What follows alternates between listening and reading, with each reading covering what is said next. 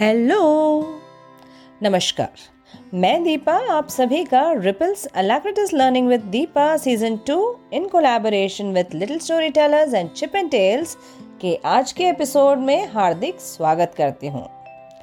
आज का एपिसोड मेरे लिए बहुत खास है क्योंकि आज के एपिसोड में जो मेहमान हमारे लिए कविता पाठ करने वाले हैं उनके 2 YouTube चैनल हैं। उन्हें गाना गाने, कविताएं लिखने, कविता पाठ करने, सिंथेसाइजर यानी कि कीबोर्ड बजाने और हारमोनिका जिसे आम बोलचाल की भाषा में माउथ ऑर्गन कहा जाता है, उसे बजाने में बहुत मजा आता है। और साथ ही वे चेस यानी कि शतरंज भी खेलते हैं। और ये सब करने के अलावा वे एक बहुत मेधावी छात्र भी हैं, अपने माता पिता के लाडले और छोटे भाई का बहुत ध्यान रखने वाले व्यक्ति हैं। जी हाँ, आप सही समझ रहे हैं। मैं बात कर रही हूँ 12 साल के तार्किक भावसार की, जो कि 7th ग्रेड यानी कक्षा 7 में पढ़ते हैं और अपने माता पिता एवं छोटे भाई के साथ धर्माज गुजरात में रहते हैं। करीब 2 साल पहले मेरी मुलाकात दीप्ति भावसार से एक ऑनलाइन प्रोग्राम में हुई थी। वह मेरा और दीप्ति का पहला online women's day celebration program था। उस दिन दीप्ति ने एक हिंदी कविता का पाठ किया था और तभी पता चला था कि उनका बेटा भी उनके साथ हिंदी कविताओं का पाठ करता है और उन लोगों का एक YouTube चैनल भी है। मुझे जिस बात ने सबसे ज्यादा आकर्षित किया था वो थी कि वे हिंदी कविताओं का पाठ करते हैं। और आज के परिवेश की यदि बात करें तो आजकल बहुत लोगों को हिंदी बोलने में शर्म आती है। खासकर स्कूल में पढ़ने वाले बच्चों को हिंदी या अपनी मातृभाषा में बोलना पसंद नहीं आता। जैसे कि मैं पहले बता चुकी हूँ, मैं एक लैंग्वेज टीचर हूँ, तो I am a trained English teacher. मैं बहुत सालों से इंग्लिश ग्रामर पढ़ा रही हूँ, लेकिन पिछले कुछ सालों से मैं हिंदी भी पढ़ाने लगी हूँ। तो मुझे ये देख के काफ़ी तकलीफ होती है कि बच्चों को, लोगों को अपनी मातृभाषा या हिंदी बोलने में कुछ शर्म से आती है। और ऐसे में तार्किक का शुद्ध हिंदी उच्चारण और भाषा के प्रति उसका लगाव मेरे दिल को छू गया। तार्किक की एक और खास बात यह है कि उसकी हिंदी और इंग्लिश दोनों ही भाषाओं में डिक्शन यानी कि प्रोनाउंसिएशन या उच्चारण, बोलने का ढंग बड़ा ही अच्छा है। जिस क्लैरिटी से वो हिंदी बोलते हैं उतनी ही फ्लुएंसी से वो इंग्लिश भी बोलते हैं। तो आइए सुनते हैं तार्किक की आवाज में यह कविता जिसका शीर्षक है एक जगत एक लोक।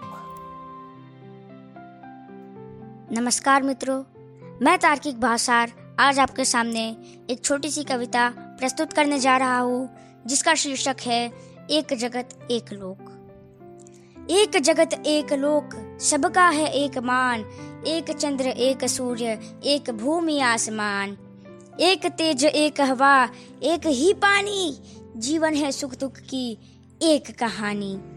एक देह एक रक्त, एक अस्थि एक प्राण, एक जगत एक लोक, सबका है एक मान। हर्ष भरे गाए हम राग सुहाने, समता और ममता के गीत तराने, घर घर में गूंज रहा, घर घर में गूंज रहा निष्दिन यह मधुर गान। एक जगत एक लोक, सबका है एक मान। राष्ट्र में एक यही कर्म हमारा, प्रगति न्याय मानवता धर्म हमारा।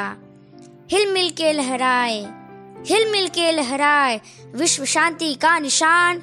एक जगत एक लोक, सबका है एक मान, एक चंद्र एक सूर्य, एक भूमि आसमान, एक चंद्र एक सूर्य, एक भूमि आसमान। धन्यवाद। बहुत सुंदर, बहुत बहुत धन्यवाद तार्किक आपका। मुझे उम्मीद है आपसे प्रेरणा लेकर काफी लोग हिंदी बोलना शुरू करेंगे और हिंदी कहानियों और कविताओं का मजा ले पाएंगे।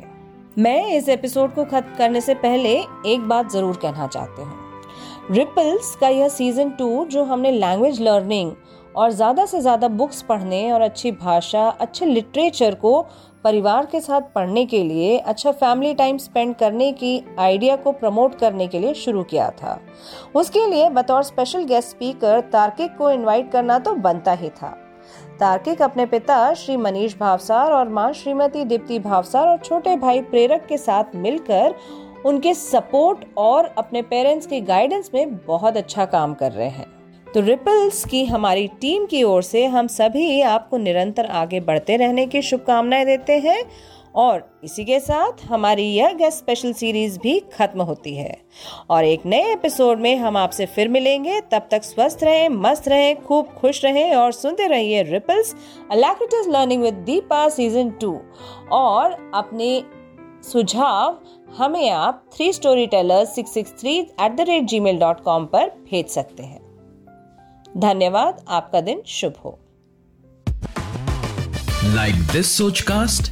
Tune in for more with the Sochcast app from the Google Play Store.